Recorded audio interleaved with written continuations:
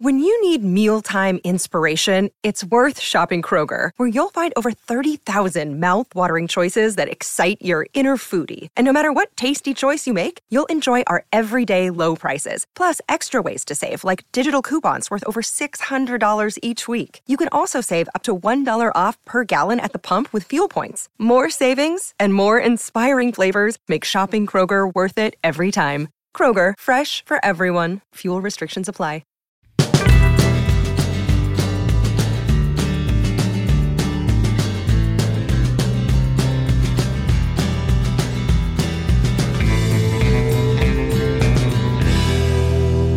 Welcome to Stories of Briscoe and Bradshaw. I would be Bradshaw. That would be your Chickasaw native, your Chickasaw Hall of Famer, Oklahoma's favorite son, Mr. Gerald Briscoe. And what a treat we got today. His name doesn't get any bigger. The legend doesn't get any bigger. He was a three-time world champion, two-time ECW champion, one-time NWA champion, the suicidal, genocidal, homicidal, death-defying maniac. He is Mr. Sabu. Sabu, welcome to the show. It's great to have you on. Thank you. I'm honored. Honored to be here, John, Jerry. Thank you very much, Terry. You mind if I call you Terry? You want me to call you Sabu on this? I kind of mind the Terry. I don't like Terry. Sabu, please. I don't like Terry. I never liked Jerry either. See, my uncle named me Sabu, so I can consider it a God-given name. I didn't name myself that, and now I know I like the name better than Terry. Yeah. Well, welcome to the show, Sabu, and we're a pleasure to have you. You know, we've been trying to hunt you down, and you and I played a little, I guess, Facebook, our social media tag. Yeah. But we've got you, man. That's the bottom line here, and it's an honor to have you on. And you know, as John said, I think it was off the air, but one of the great things we get to do is do a little research on these guys that we have on, and watching some of your stuff, man, it's terrifying there. But we'll get into all that. I want to take you back to your days, you know, your pre-days, and before you became Sabu, and all the stuff that you did there. And you had a little bit of amateur wrestling career, or what was that? I wrestled 5 years. Studied that to become a professional wrestler. Yeah, I wrestled 5 years amateur. 5 years, where in school, or what was it? Yeah, just junior high and high school. Yeah. So did you win any championships, or you no, not really. I was just it was all to get me ready for pro wrestling. So I thought amateur wrestling was fake. It is fake. It is. Amateur wrestling, the NFL, and the NBA, they're all fake. We're the only things that are legit. Right. Well, wait a minute. Roller derby's legit too, John. Roller derby's legit too. Hey, what did your uncle think about your amateur wrestling? Because you grew up near your uncle, right? Yeah, he didn't watch me while I was in high school, but he always said to stick with it. You know, like when I'd go out to his house on Sunday, and my mom would tell him that I was wrestling on the wrestling team, and he goes, "Yeah, stick with it. Stick with it." And I did. You know, I really didn't want to be a part of the team, but I stuck with it to learn how to wrestle. And I saw you have several brothers and sisters. None of them were interested in getting into professional wrestling. You're the only one that looked at it and thought, I want to be like my uncle. Yeah, I'm the youngest, and youngest of 7, and nobody else was interested. Well, when did you realize that your uncle was something special and all over the world, but especially there in Michigan area? When I was about 5 years old, I noticed that he was different than everybody else. Because for one, I'd see him on TV, and two, he always acted and looked like a star. Really? And the reason I say really, I'm surprised, because some guys are just like that. Skandar Akbar, who helped me so much in my career, and Bobby Duncombe Jr., I know you're good friends with. Skandar always said Lou Thez, when he walked in a room, you felt like he was a star. And some guys, you felt presence. Like they were a star. Your uncle had that presence, right? Right. Yes, he sure did. Before we came on the air, John and I were talking a little bit before you were able to get on, and he asked me if I knew your uncle. I really didn't know your uncle that well, but I was telling John, one of the great things about working in Florida is everybody from the north wanted to come down here on vacation. And so, of course, back in the old days, they feel, you get booked down there. You could write it off on your taxes, and make a payday and enjoy the sunshine. But you're right, man. Your uncle would walk into the dressing room.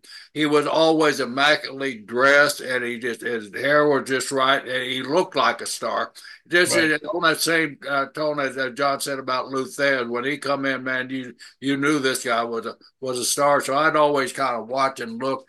Is this the same guy that I've seen in the magazines and all that? The crazy guy and all that. But Right. yeah, he was a star. So I also read a little bit during the research where he'd have these Sunday dinners. Back in the old days, we didn't, professional wrestling really didn't run a lot on Sundays, and so Uh, well, that's when promoters would have their dinners and all that stuff. Some of the guys, what I found amusing when you said it is that the good guys would be in one room and the bad guys would be in the other room.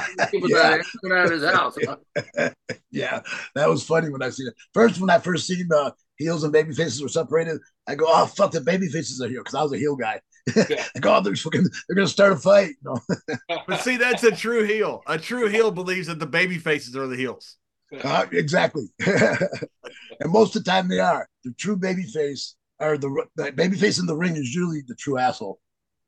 Did any of those 100%. guys back in I've always heard that said. If you want to hang out with somebody cool, hang out with the heels. You'll have Hang out with you'll the have heels. fun. You'll have a good time. especially back in the old days when the hills were hills, Right. Yep. Nowadays, you can't tell the difference between the baby faces and the hills. But Oh, I in know. the old Yeah. days, they made a point to be a heel. And did any of them ever play any practical jokes on you or kind of stretch you around or anything? No, back then when I was that young, no, we didn't intermingle with them. We just watched them from afar. Your uncle had so much heat back then. I mean, legendary heat. I mean, when you talk about great heels, your uncle is always mentioned in that conversation. Yeah. A couple things. What was he like at home? And did you notice, like, when you were out with him, were you out with him ever when how people would react to him on the streets? Well, at home, he was the nicest guy in the world. He was still, a man's man at home. He wasn't a sissy like, but he was very vulnerable. He was very nice to me, behind the scenes. And when I got older, he wasn't that nice to me. When I started to learn how to wrestle, he wasn't that nice to me. But he was always, like I always say, he's the nicest guy in the world and the meanest guy in the world. He was so nice and so mean too. And being out in public, I'd watch him from afar, and you could tell he has this glow around him. His jewelry, his suit, his tan, his hair, everything. You could see that he was somebody, even if you didn't know who he was. He's somebody. That's always amazing to me when you see somebody like that and they're something special just from the way they carry themselves and that's something you work on, and I'm sure he worked on that image there. But being such a badass in a badass town like Detroit, I mean, you had to be bad, but his demeanor about him was, especially in the locker room, was so nice and laid back, and he had to put on that heel persona when he was out there. You had to turn it on. Yeah. Yeah, yeah, that's amazing how they could flip that switch like that. Yeah. Soon as someone with a camera, he starts speaking Arabic. Sabu, did you ever talk to your uncle about how he developed his character? I've always found that interesting. I talked to Abdullah a while back about how he developed it. Did you ever talk to him about how he developed that character? No, not really. He said his trainer Bert Ruby had him be the Sheikh of Araby, but only because he was Lebanese and he kind of looked like an Arab, I guess. So they made him to be a heel only because he looked the part. But he was the Sheikh of Araby. He was a few other things, and then the Sheikh of Araby, and then the Sheikh. Did you ever, or did he ever? Were they friends with Skandar Akbar? Because Akbar was Lebanese. So, yes, yeah. So I guess Akbar's parents were the ones that immigrated over. And Akbar, that's what same thing happened to him. That's he fit the part, so he played the role. Right. And I think he's actually Lebanese also. Yeah. He is, yeah, he is. Grew up there in Wichita Falls, and I rode with Ack for about a year. He was Mount Vernon, wasn't it? Mount Vernon, Texas. That's right, yeah, right outside Vernon, right. Wilbarger County. We used to drive by it all the way on the way to Amarillo, and Akbar would always tell us about his stories, and when he was a kid there, and I loved Ack, but he always had that persona because he was Lebanese, and people just kind of threw it all together. Lebanese, it was all, it was a far way away, basically. So was your uncle or were you friends with Ack and ever discussed that with him? Discuss what? I'm sorry, I missed it. We'll discuss the same similar upbringing, same everything. Did Ack ever work with your uncle, or do you ever work with Ack? I'm sure they did. They brung us, they talked about him a few times, but I don't know. I didn't have no specifics other than I think they met up with him in Dallas or something like that. But he was he was a brother like the rest of them. Who's the guy? He's an Indian. Casey, Agnano Casey. And Casey, yeah. Yeah, he's an Indian or Italian or something. So my uncle liked him because he's a real Lebanese. He did them all, man. Yeah, he had all the characters down. Yeah, he was a hell of a shooter back in his day too. Was he? Oklahoma State and wrestled on the Iranian Olympic team and all that stuff before he came to. He actually came to America to play football. I don't know if you were aware of that, but he was a football. Paul Bosch brought him into the country. Sponsored him. Back in those days, they had to have sponsors to come in. And Paul sponsored him come in and actually enrolled him at the University of Houston to play football. And he got hurt playing football and didn't like that. So he transferred to Oklahoma and became Oklahoma State and became a wrestler up there. He was quite a guy. He was the first, quote, foreign guy I ever met in my life. But I grew up in a little hick town in Oklahoma, and we didn't have a lot of foreigners passing through there. And so, but when I went to college there, Stillwater, he was renting an apartment above one of my teammates' house there, and I was able to meet him there. And what a fascinating! So I knew him from just about from the time I was like 12, 13 years old. But at what age did you said you saw your uncle on TV? I guess you was really about 5 years old. Is that when you said I want to do this, or was you hooked right away? I was hooked right away. I didn't say I wanted to. It was when, it was not I already had that choice made up, so it wasn't if, it was a when. Yeah. So your brothers and other family members, they had no desire to do it, though. No, they beat me up because they're older than me, and out wrestled me that way, but not really. They were not on the wrestling team. Never wanted to be a wrestler. Thought I was crazy. Yeah. Did your uncle know you wanted to be a wrestler? Mm-hmm. From since I was probably 13 years old when I started wrestling in school. But up until then, I always played, and I was always doing something like that. And so he knew it. He just didn't know how far I would take it.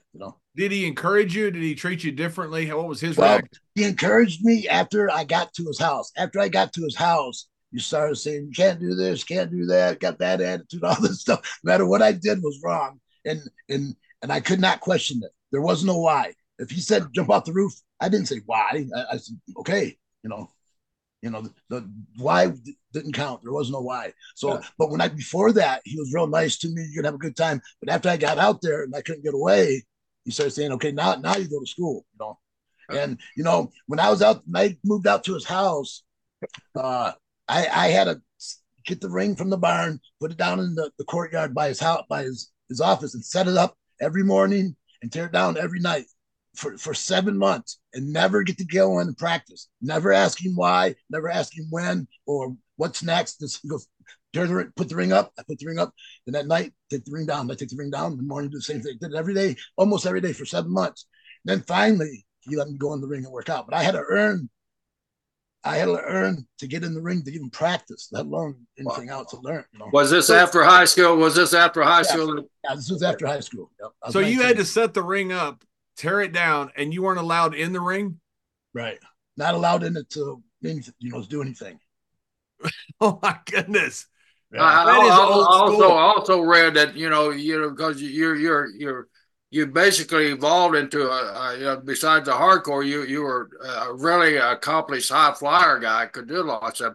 But when you were learning, you just did mat wrestling, and then I heard one of your interviews that your uncle wouldn't let you do any of that stuff. You were opening match, and you the psychology of the business at that time, opening matches, went out and wrestled 10, 15 minutes, whatever.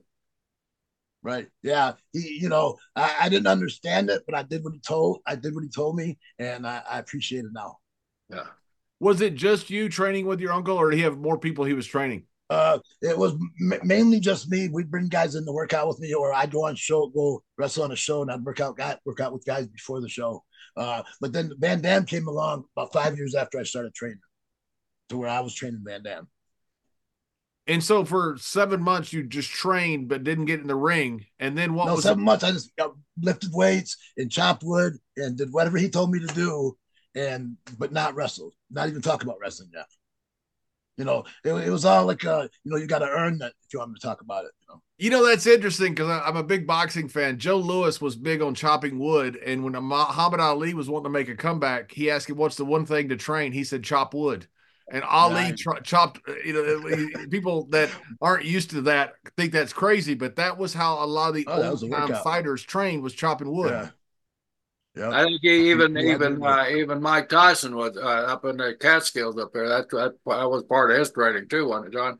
Absolutely, yeah. They all trained that old school type, really functional training. How long did you train once you got in the ring? How long did you train before your first match? I trained 2 years. Let me tell you a story. Now, when I was 19, I got shot. So, no, I'm sorry. Before that, I'm coming up. I want to be a wrestler. Then all of a sudden, I got shot. So it was like when I got out of the hospital. Shot, dude, that's too big of a thing to just pass. I got shot. Well, you got shot in the face, right? Yeah. I got shot in the face in my teeth. But as soon as I got out of the hospital, I said, I'm going to be a wrestler now. So I started lifting weights. Then I went out to my uncle's about 6 weeks after that. And then I moved out there a few months after that. And then it started to go. I got shot first, and that kind of sparked me to do it now. Because I kept saying I'll do it tomorrow or next year, and it got too long. I had to do it. So tell us how you got shot. I was at a party, and something came down. These guys got in a fight. Now the corner of my eye, I seen this guy with two guns, boom, boom, boom, boom, shoot my friend in the stomach, but he didn't get him in the stomach. It looked like he did. Boom, boom, boom, and took off running and was running with a gun behind him. And I ran up behind him, picked him up, threw him down. And when I threw him down, I came on top of him, and he pushed the gun against my face right here and shot me. Wow. Then he got up and ran. Did they ever prosecute him? He got 9 months for felonious assault because when he turned his back, I took it. I shouldn't have did that. I took the law in my own hands when he turned his back, and not that I deserved to get shot, but I got shot. I did not. The reason I got shot is because my own fault. They think. Said. During your training sessions with your dad, did Bobo Brazils or Currys or any of those guys do you ever come in? They ever hear any assistant? And what kind of relationship did you have with those guys? Yeah, Fred Curry did a lot. He used to train with me. Bobo didn't train with me. He was broken up too much by the time I came around. He was as bad as my uncle. My uncle was. He was already past his prime at that time. Man. Oh yeah. The Sheik, when I came around, he was way past his prime. He had 2 bad hips, and he could hardly walk. And I saw Bobo wasn't much better. The age difference was dramatic. I mean, the Sheik. I saw one thing where you said the Sheik when he was 59, you were 21. So there was he was way past. When he was 59, I was 19. Wow. So he was. He was as old as I am now. Right. That's right. That's it. We know the feeling. I seen him. He was in bad shape. His hips. He had to get 2 hip replacements at the same time. He could hardly move, and he still tried to work, sort of. But then after a few months of that, we got his hip fixed. He was a tough bastard. And when you started working for him, right? No. Working for the Bear Man in Ontario. When I came around, there was no more companies. I refereed a few matches for him, but never wrestled for him because when I came, the wrestling fizzled away. So he had me wrestling in Canada for the first 2 years, and it was called Big Time Wrestling. It's like his, but it was from Dave the Bear Man. And who were some of the talent up there you were competing against? What's that? Who was some of the talent you were competing with up in Canada? Chris Cole, Joey War Eagle, Johnny Valiant. Adonis was up there for a little while. Kevin Sullivan, Mark Lewin. My first few matches was with Kevin Sullivan. Now you mentioned RVD in your early training sessions there. Did you guys kind of form a friendship at that early age or what? Oh yeah, because that was 5 years after I was wrestling when I met him. So I was ready to be still. I still wanted to be taught myself. I was ready to expand. So when he came in, I kind of gave him a fast job on how to work, and then said, "Now let's learn from each other. Now you teach me." And your first gimmick had nothing to do. I mean, you didn't. I guess you did deny the association with the Sheik, which a lot of old Yeah, yeah. promoters No, would do. nobody knew I was his nephew. I was called Terry SR. I don't know what the SR means because he's never told me. He never told me, and he goes, "It doesn't matter because no one's gonna know about it. Remember it 5 years from now. No one's supposed to remember those years. My first 5 years, those didn't exist. You know how it is." But he named me Terry SR, and that just meant Terry Nobody. Mind your own business. First match, And and then then when most of did the the time, well, most of the time, boys didn't know I was his nephew, so like he would yell at me a little bit and tell me to do shit, and then they would say, "Man, the Sheik don't like you," But he scolded me. and And when did the Sabu character first come around? after 5 years, he named me Sabu the Elephant Boy, and it's when I dropped the Elephant Boy. The Elephant Boy is I didn't like the name because nobody understood it, but an Elephant Boy is like a cowboy. You heard elephants, like in India, so it'd be Yeah. Sabu the cowboy with elephants, Elephant Boy. But no one understood it, and I didn't want him to. I didn't like the Elephant Boy part, so I just dropped it. And when you first created the Sabu character, what did you talk about with the Sheik? What was the conversation as far as the creative? Well, when he wasn't around, um, I would act natural the way I do now. But when he was around, I did everything straight, just like him. Big chest sticking out and everything the way you're supposed to. But when he wasn't around, I kind of relaxed and started being myself. So he said, now do that. Be yourself now.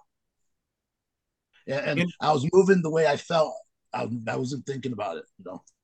Did, and did when you ever did you ever team up with your uncle or how did that Yeah, go? yeah. My first trip to Japan was a tag team tournament. We were there like 21 matches in a row. Wow. what year was that? 91, 91, 92, 91. Who was that with? Was that with FMW? Onita, FMW. And that's when Anita had just started, right? It was about a year or so after you started. It was my first trip there, but they were running about a year before I got there. When did were you just good at hardcore, or when you saw it, did you think that's something Well, I want to do?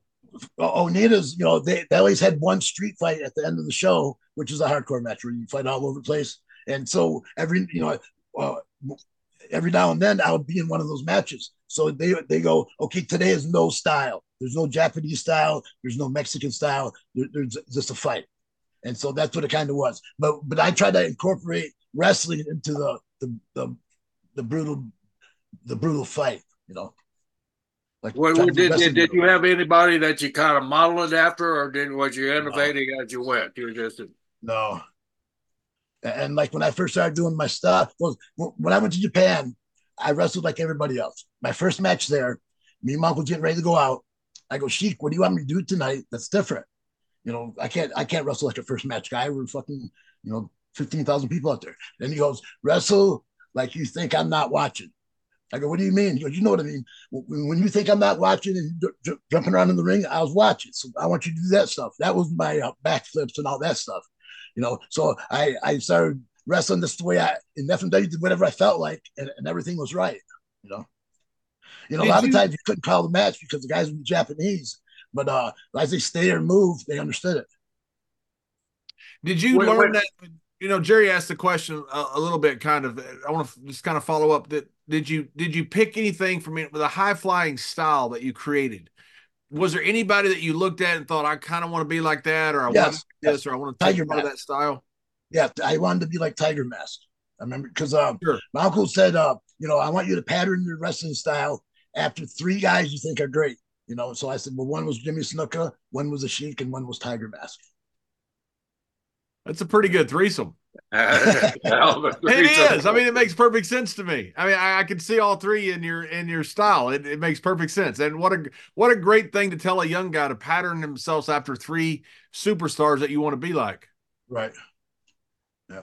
You know, because Hanson took a lot from Jeet Singh as far as the entrance. You know, there was all very kinetic, a lot of energy. You know, Hanson wanted to emulate that. You know, but keep that going for the entire match. You know, so it's everybody has somebody that they look after and kind of start their career modeling after. Like, and then you my uncle said, he said, imitate those three guys in your mind. Don't tell anybody. Tell anybody you imitate them because you look stupid. So just when you imitate those guys in your mind, that's you. Did you ever have any crossings with the Jeets that sings Tiger? Yeah. I did a couple of tours with him. Yeah. Yeah, what, a couple of tours in Japan or what? Yeah. He's a pushy guy. He's no fun to be around. I know what you're talking about. He's fun at all. Yeah, I was with him a couple tours also. So. Oh, really? Yeah. Yeah. He was too much for me. Yeah, he was a huge name in the 70s and early 80s. Oh yeah. I know. Yeah, I can't take that from him. No. Yeah. We're saying the same thing. Yeah. Right. Hey, I saw a match that you had, the fire match, where damn near everybody died. What happened? That was a mistake. The fire was too hot. The fire was too hot, and we couldn't do the match inside the ring. It just got too hot. And my uncle got burned, but I didn't get burned, but he did. Because when I jumped out of the ring, he crawled. So when he crawled, the fire was still hooked to the ropes, so it got close to his back. The mindset going into one of those matches. I mean, I've never even. They didn't even. I can't I don't even know what you're thinking there. How did a fire match come to existence? Tell me that. I don't even think they advertised it. It was all of a sudden one day they go, tomorrow's a fire match. I said, yeah, right. And then tomorrow was a fire match. I mean, from what? What did it evolve from? I mean, what I'm not sure. Nothing really, other than the Sheik versus Onita. Yeah. But that's one of those crazy things where some booker just says, "Hey, let's set the ring on fire." Well, everything's done in Japanese there, so we didn't know what the angle they were doing. We had no idea. Fire match. You said that. Never heard that. And was Japan the first barbed wire matches too, or you had them? Yeah. What do you think when they finally said, "Hey, we're gonna have a barbed wire match," and then the next side, "Hey, we're gonna have a barbed wire match. We're gonna set the damn thing on fire. We're gonna explode the damn ring." Right. My second tour of FMW, I had one barbed wire match, and I go, okay, cool, that's fine. One out of 100 or one a year. And then the following tour, I had two of them. And I go, hey, this is getting out of hand a little bit. Following tour, I had like 4. Finally, I had 15 barbed wire matches out of 16 matches. Wow. And I go, why am I in the barbed wire every night? They go, because you love it. I go, no, I don't. Because you love it. Yeah, because they thought I loved it. I said, no, I don't. I just try to hard at whatever I'm faced with and act like I like it. But I don't like it. I was getting all cut up every night and, infections and shit. Brother, how do you keep safe in one of those things? I mean, I just can't imagine because those things are sharp. Yeah. You go, like, if you take a bump into it, you come out the same way. If you come out sideways, it rips you. So my first barbed wire match, I came out sideways, ripping around, thinking I'm not going to have another one forever. I didn't know I was going to have them all the time. So I ripped out of them, and I got cut up pretty bad in my first barbed wire match. But after that, I learned you can go into the barbed wire, pull yourself out. It doesn't hurt as much.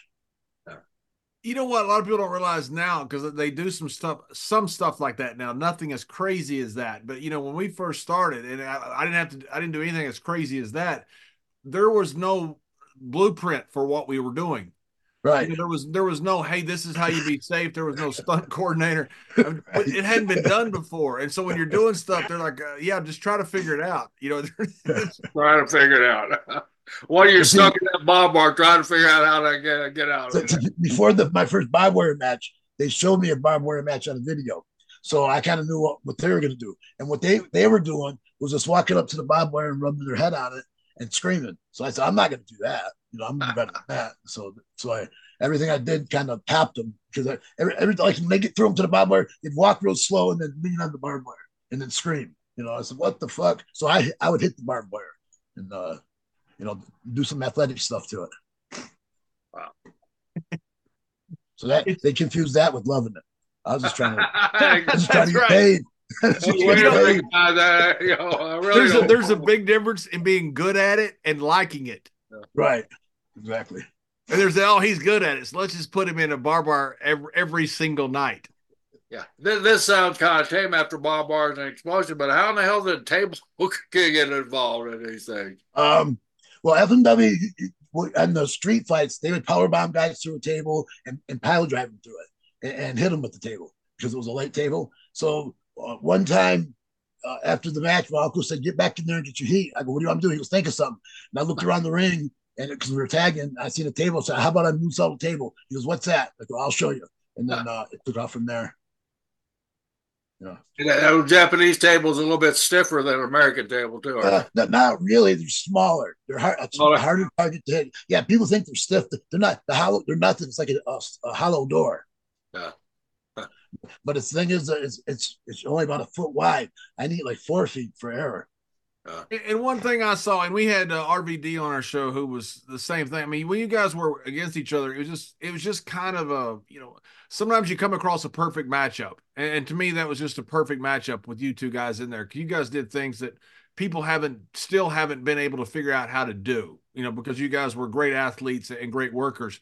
But one thing was the psychology was, RVD would talk about how he would put a chair down. The next week he'd put 2 chairs down, then he'd put 3. But you're building to something. You talk about that a lot in a lot of our interviews about the fact that you didn't just walk down with a table or pull a table out from under the ring. There was a reason for everything you did. There actually was. And I would get frustrated when they go, "Well, the table's under the ring." And can't you put that ringside? No, the table's under. Fuck, I couldn't fight it no more. But I didn't like how they're like every time I broke a table, Vince goes to me, boom, boom, boom, break a table. I said, "How about I set it up like this, that, the other thing, and then break the table?" He goes, "No, just break it." I said, "Come on, how about I do like this, that, the other thing?" And he goes, "No, just break it." I said, "Okay." So I went in the match and did this, that, the other thing, where it was I set it up, stopped, teased it, crash.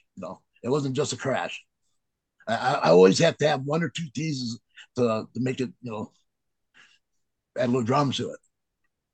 Yeah, and it's not like, I don't want to bash, I'm not one of those, every generation bashes the new generation. And I certainly don't want to be that. Because this generation is awesome. But the first ladder match with Shawn Michaels and Razor, they didn't introduce the ladder for 8 minutes into the match. It was all Shakespeare up till then. Now they do a ladder match, and the first thing they do is climb the ladder and do something. Jumping out of the rafters. Which, God bless them, they're great athletes, but a lot of times it doesn't. There's not a reason.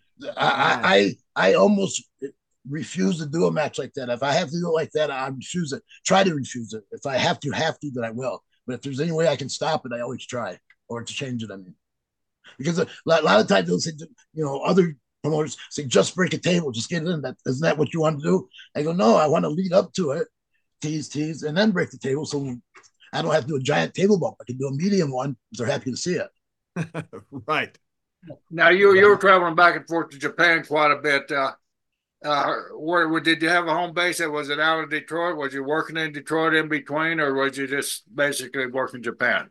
I was working Japan and ECW and Japan and Independence, but I actually married a Japanese broad and I lived there for a little while. How did the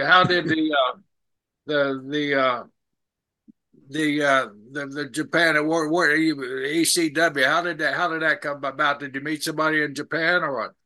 No, I was doing my thing in Japan for about 2 years, and then Paul Heyman Todd Gordon called me, the owner of ECW, said, "Do you want to come in?" I go, "Yeah." And he brought me in, and Paul E didn't even know I was going to be there. It was Paul E's first day. Where did Todd hear from you?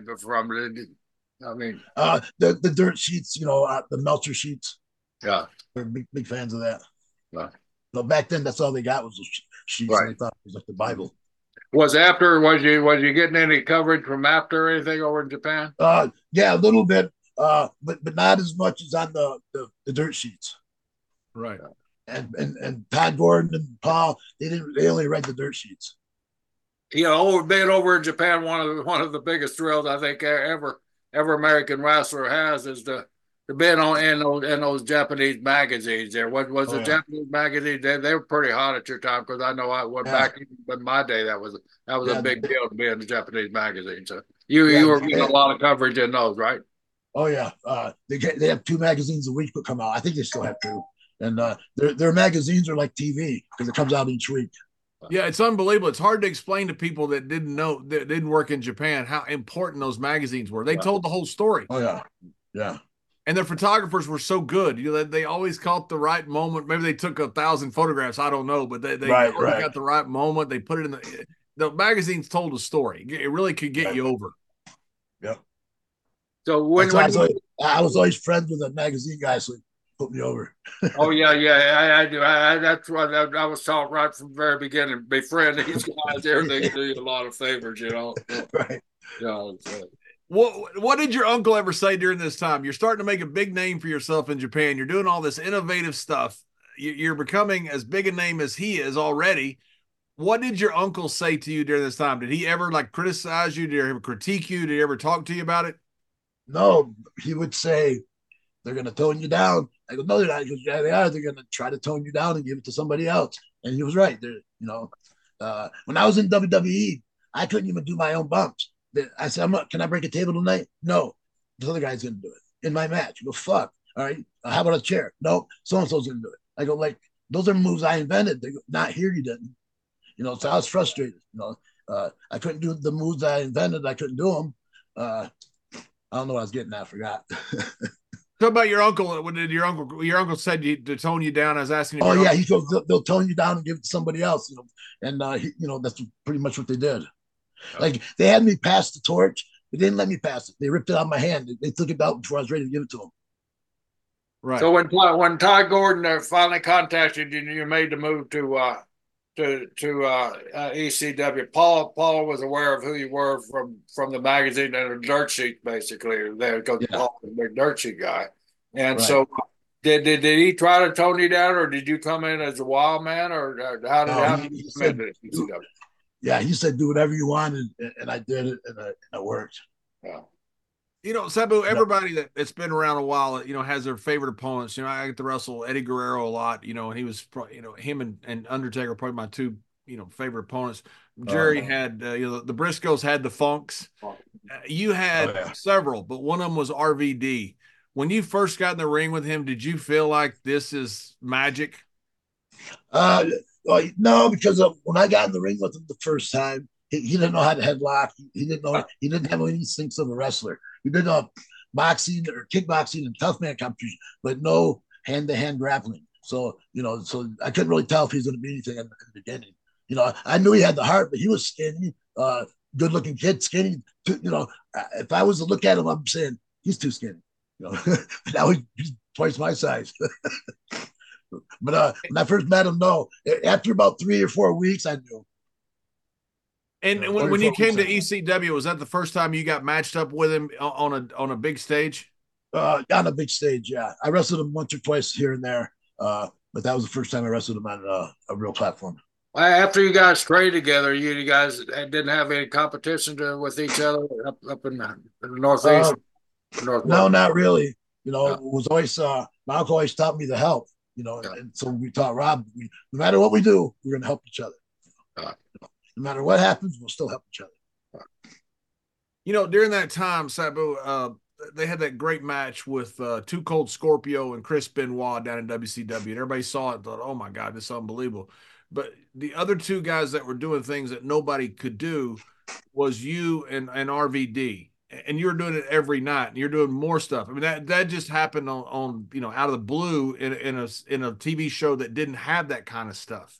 You Right. guys were doing it every single night. Did you realize And at the time how far ahead of everybody else that you were? um, no, I was just, taking it night by night, You're just wrestling, right? yeah, You're yeah. just having fun. turn it up. Like it was almost a dream come true. If we would have got paid, it would have been the best job in the world. But since we didn't get paid, it was lacking a little bit. Well, I saw that you turned down WWE for Paul Heyman because you gave me your word, right? Yeah. Yeah, well, that wasn't very enthusiastic here. Yeah, they wanted me to do a Royal Rumble in like '96 or something, and Paulie said, "Just tell him no." So I said, "Fuck." So I told him no. Where were you working mainly at that at '96 when they proposed it? Japan. Japan, yeah. Yeah. Mhm. And then when you ended up progressing and you had some of those great matches with Taz and all that stuff, what was your thoughts of ECW at the time? Did you think that this company was, because at that time you had that big competition, all right, it was just kicking off between WWE and WCW, but ECW was still there drawing good crowds and incredibly passionate crowds. What did you think about ECW at the time? Did you think it was going to make it? Did you think that you guys were going to compete with WWE, WCW? What was your thoughts? I really thought we were going to make it. I always tell people my favorite match of probably all times is the first match I had with Taz in ECW. You know, the very first match before those people never seen me before that. Paulie didn't see me before that. Nobody seen me before that. And then we did this match, and that's what started everything out. The ECW wasn't like, we're going to be extreme tomorrow. It turned into that. You know, yeah, we'll get into that a little bit. It was just Eastern Championship Wrestling. You were kind of responsible for turning it into the Extreme Wrestling, right? But yes, but Paulie gets the credit as in. Of course. But tell us about it really happened. Well, I give him credit for letting us do our thing, but he didn't come up with it. You know. Yeah, he didn't come up with it, but he let us do our thing. Yeah. Nobody said, "Okay, Sabu, this tonight." He didn't do that. I just did my thing, and Paul shit himself. Actually, Jim Crockett was there. I was doing a Paulie and Jim Crockett was there because Jim Crockett was going to invest in something, but he ended up not doing it.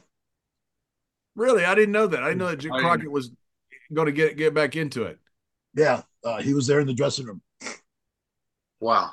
Interesting. So, hey, to go back to something I forgot to ask. There's always been speculation about your uncle and Vince. You know, whether they liked each other, didn't like each other, what all went on. There's all kinds of legends of, about what went on, what didn't go on. I don't think anybody knows the truth except for maybe you. So what was the relationship with your uncle and Vince when Vince has ended up taking over territories and things like that?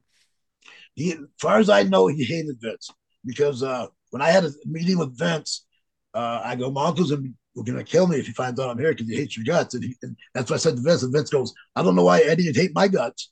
I said, probably because you put him out of business. I was thinking that. Put him out of business. Fuck. Okay. But yeah. So your because that's what I always heard. I always heard that I don't know if I heard Vince didn't. I heard your uncle did not like Vince. Yeah, my uncle didn't like Vince, but Vince said, I don't know why he wouldn't like me, but he knows why. He knows what he did. What do I know? You know. Damn right. So you and Taz were magic combinations. They're just like RVD. And you have so many. You had so many rivals there at the time. With even going a little bit later on with Terry Funk there. But Taz's style and your style. Did you kind of convert back, or did you start doing the really extreme stuff with Taz, or was it still the suplexes and stuff like that? He was doing the suplexes. I was doing the extreme stuff. Taz changed slowly into a wrestling machine. Before that, he was like a caveman or a Tasmaniac. Oh boy, he fit the role there. Whichever side he fit the role. He was awesome. I always make fun of him, say he looks like Barney Rubble. Did you have great obviously you had great chemistry with him too, right? Yeah, we had good chemistry. Yeah. Anytime you can get a Flintstone reference in on somebody, it's good. I love that. That's one of those references where somebody calls you that or something. You go, I hope that doesn't stick around because I don't like that. Right. That's funny. So during that time with ECW, when did you start seeing that ECW was probably not going to be the one that made it out of this? Not see the one, or not see him. Yeah, yeah, well, because you guys were on fire. I mean, absolutely on fire. I remember I can't remember which one of the one night stands. I've never been in front of a crowd like that. It was Oh yeah, awesome. the first It one. was so much fun to be in front of that crowd. It, it was incredibly passionate. I've always thought NXT, like when it first kicked off, was like ECW, but a PG version. You had a very passionate kind of underground movement that was Right on. kind of similar, in certain ways. But you had this incredible passionate following. When did you start seeing that it looks like that there's going to be maybe one winner out of this, and ECW probably is not going to be that? I was just wishful thinking when I went into the very first match. I knew it wasn't going to hold on. You know, Vince didn't like what we did. I don't know why he even put up with it. Because when we'd have matches, there would be no extreme matches on a whole show, not even one. And most of the people who was used to ECW, we had almost every match an extreme match. I don't agree with that, but we need at least one no rules match on the show. And we'd go shows with no rules or no hardcore matches, no tables, no chairs. Not even in one match. And that's because of Vince doing it. It was like I he think tried to kill it on purpose. Yeah, you or John mentioned, I'm not sure which one it was, but brought up the fans. They were such an important part of ECW. I think they really enhanced the product there. What do you think the passion grew from? Just you guys' extreme style and different style, or what made that fan base so different than the average pro wrestling fan base? Because we acknowledged them. We didn't ignore them. When they gave us a chair, we took that chair and used it. When we made them part of the show, or Audience sometimes, participation. yeah, we made them part of the show. We didn't ignore them because they know what wrestling is, but WWE chooses to kayfabe. That was back then. Put them on the outside where they don't. The only way they hear anything is if you can see it in dirt sheets. But we made the fans part of our show. And then your fans travel all over the country, basically, with you guys too, right? Sometimes, yeah, Uh, sometimes. uh, You know what tells you how important the brand was is when you see it, somebody do something now. You still hear 20 something years after ECW, the real ECW folded or quit operating. You still hear the fans chant ECW. Oh yeah, yeah, yeah. You don't hear that from Texas wrestling, Florida wrestling, Right, Memphis. But you hear it from ECW, which tells you how important that brand was to so many people. right. And that's Exactly got to right. make you feel great that you did something that made a difference in people's lives. So, I Yeah, say make a difference. I mean, a lot of people say I grew up watching you or I grew up doing this, and it really is cool when it has to be cool for you to be able to hear stuff like that. yeah. It is cool. It's very cool. The me appreciated 20 years later. Still being and, appreciated. and and the strange thing about that is, Sabu, most of the kids that are chanting it now weren't even around for the original product. So it's That's Right. right. it's That's basically right. watching you and Taz and RVD and the other guys that was risking their bodies every night, watching videos of them. So it's evergreen for forever and ever. I think just the style that you guys did. That's a great feeling. Yeah, it is.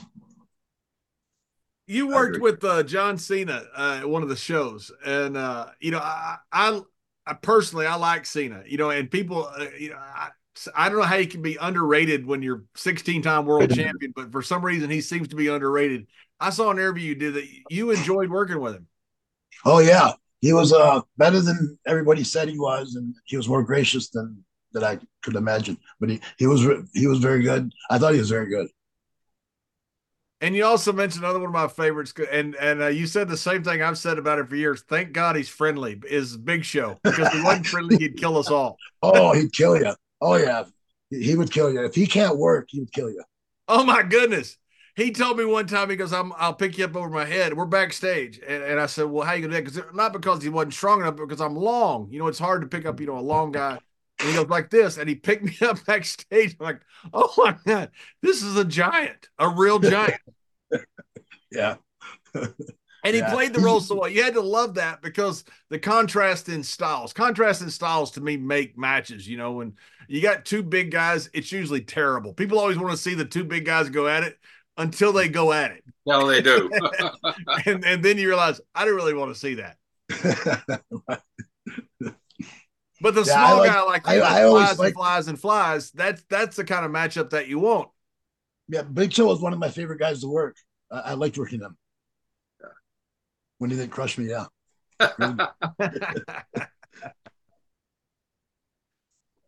So the run after, so when you came back to WWE, did you enjoy that run, or were you happy you came back? No, I didn't enjoy it.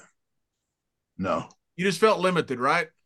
Well, yeah, and you were, and you guys were. I mean, I'll speak up and say I felt like a sellout. It felt like I was trying to do it their way, and it didn't work.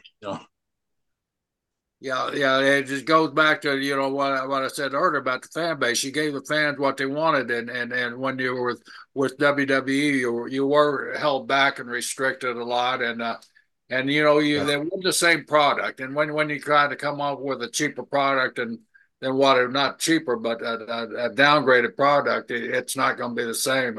And your fan base was so passionate and wanted what they'd seen before. I think you guys were hindered, and I don't think it's any fault of the talent at all. Well, if it was because of Vince too. Talent and Vince. Yeah, it was just a different idea that WCW didn't work in WWE. They brought in WCW and it didn't work either. It's hard to stay true to an invasion angle when the company owns both sides. Yeah. See, ECW was only WWE with 3 different letters. It was the same old thing.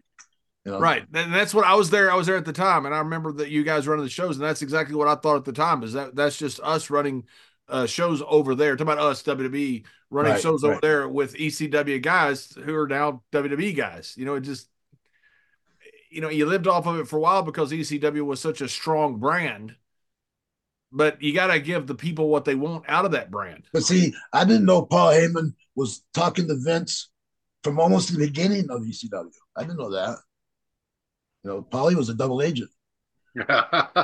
For years. He's always been double agent. But Paulie, I mean, it must have been, back during his peak of his creative time. And Paul now has evolved into one of the greatest mouthpieces of all time.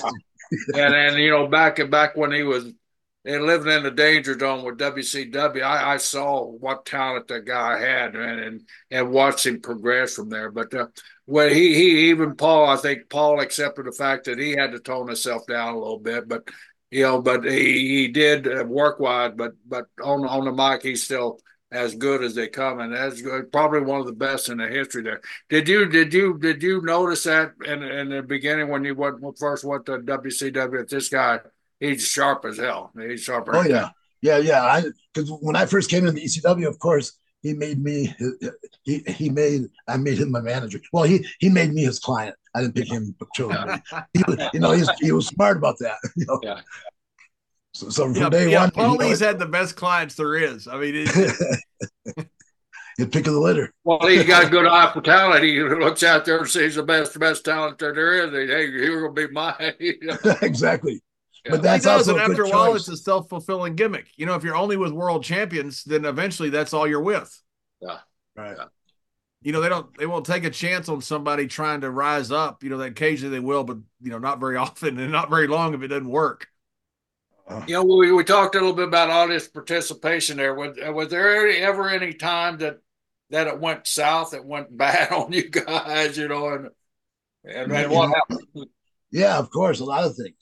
A lot of times, like when I wrestled Benoit, he threw me up and I broke my neck in like the first 2 minutes of the match. Wow.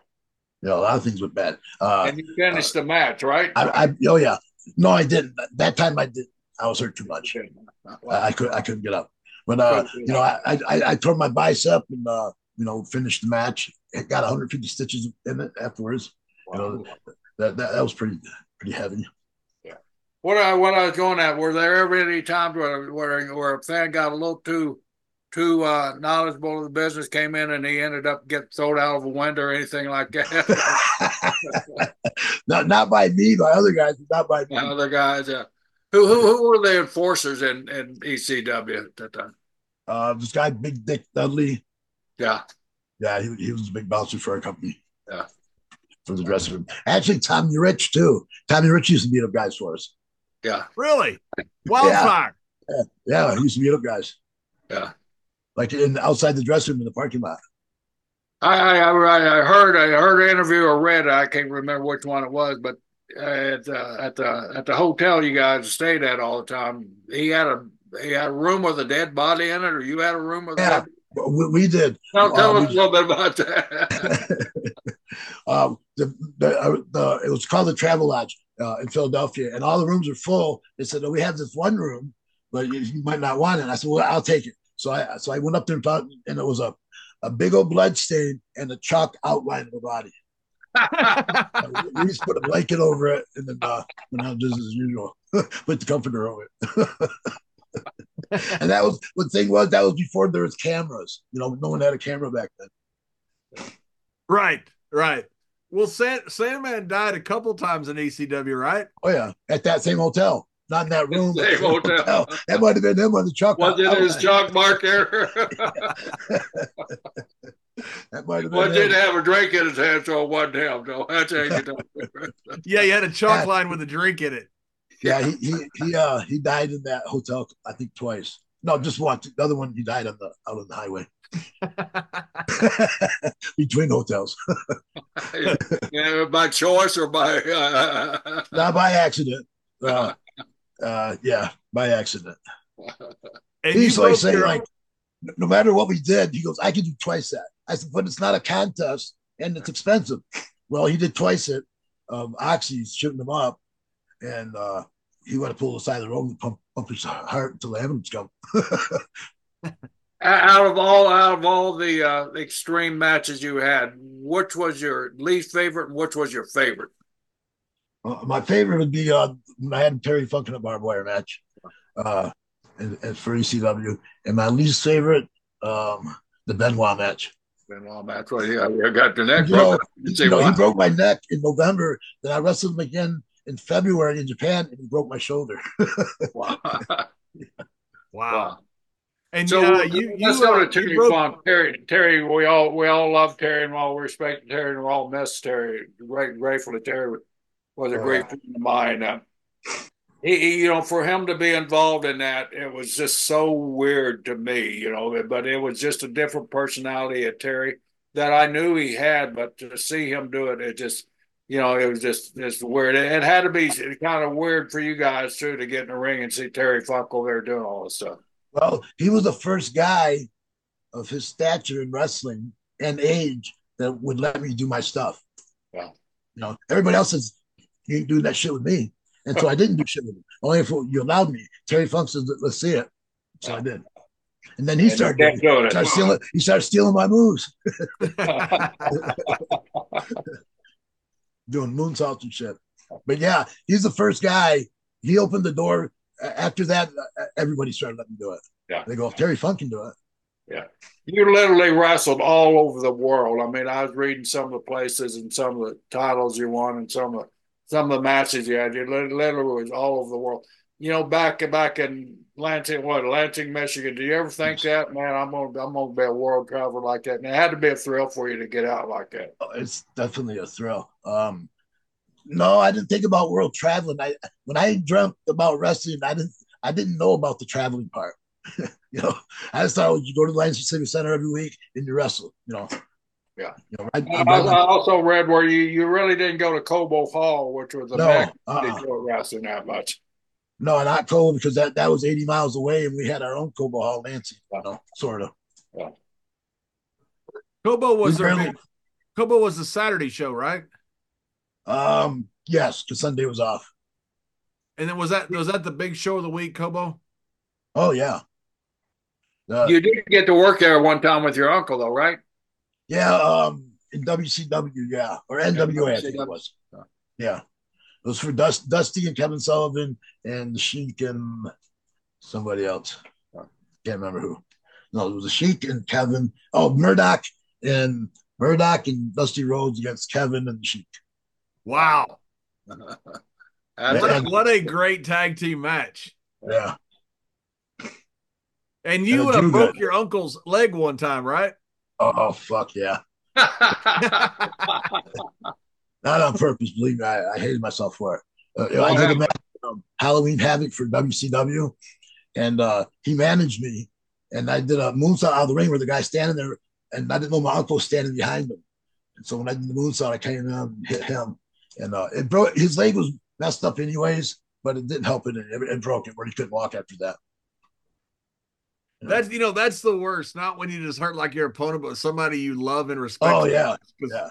I couldn't believe it. You just feel bad about it. Yeah. Oh, it's terrible. I couldn't believe it. Because I owe him the most.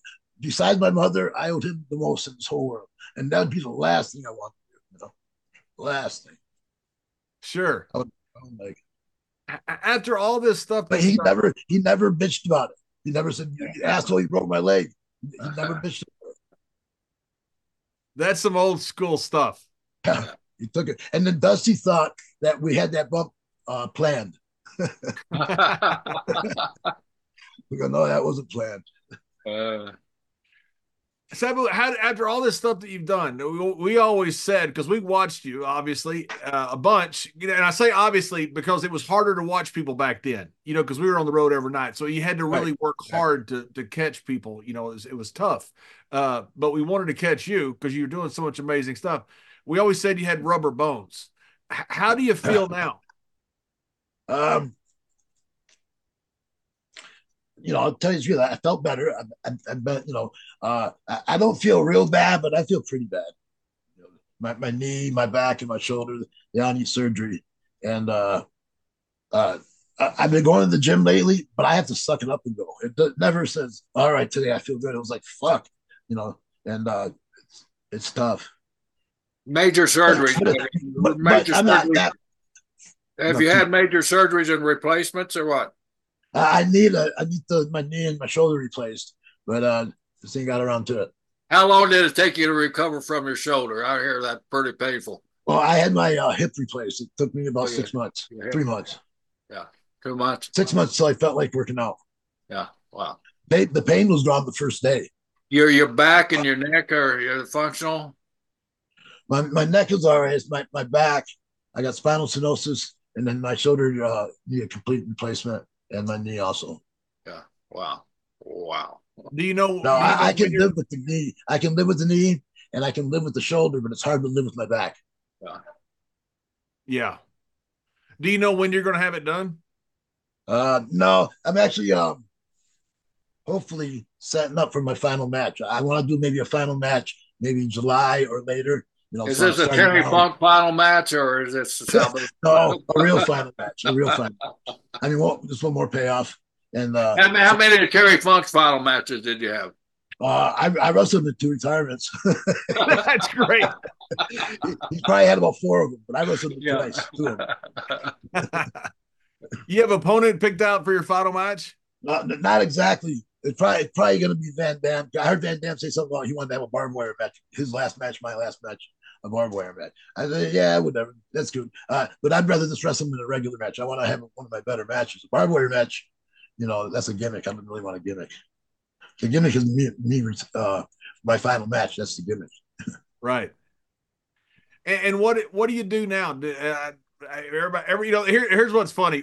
People always ask me, what do you do now? And I'm like, well, not that much. But Rod Simmons had the best answer I've ever heard. He goes, I have worked with that James Earl Jones voice. He goes, I've worked a long time to do nothing. He goes, I'm doing nothing.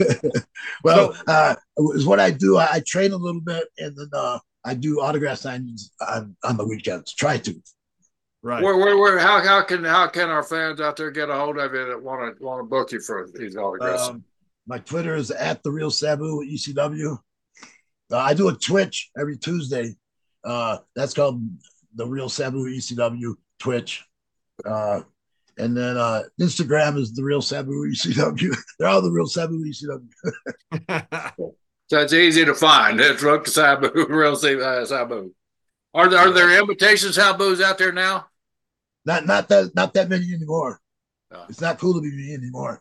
It'd be one of those often imitated but never duplicated SABUs for sure. A buddy of ours had just told us that he's an imitation Jerry Briscoe. He entered some like betting pool and he used Jerry's picture as his profile and he won. So now he told Jerry that he thinks Jerry's his good luck charm. That's awesome. He's a fake Jerry Briscoe. Yeah, now I'm gonna sell franchises now for fantasy football. Right. Hey, well, Sabu, hey, thanks so much for taking the time to join us. You know, I first met you at Bobby Duncombe Jr.'s funeral, and you came down, and I remember you had a phone call with Paulie at the time that this was important to you, and I had so much respect for you for that, for missing a shot and coming down and doing the right thing for a friend. It just told me everything in the world that I need to know about you. What a good dude you are. So when Jerry told me we had you on, I was so thrilled. So I really do appreciate coming on. I always love seeing you, and it's great to see you today. Thank you, brother. It's always a pleasure to see you. Thank you so much. I hope we run into one of these autograph sessions. And I'll see you. I was wondered what the fascination was with that bingo hall there in Philadelphia. I got lucky about 2 years ago, and I got to do an autograph session there. I went in there, and I could smell the bones, I could smell the fans, and I could roar the pop. Smell the broken bones.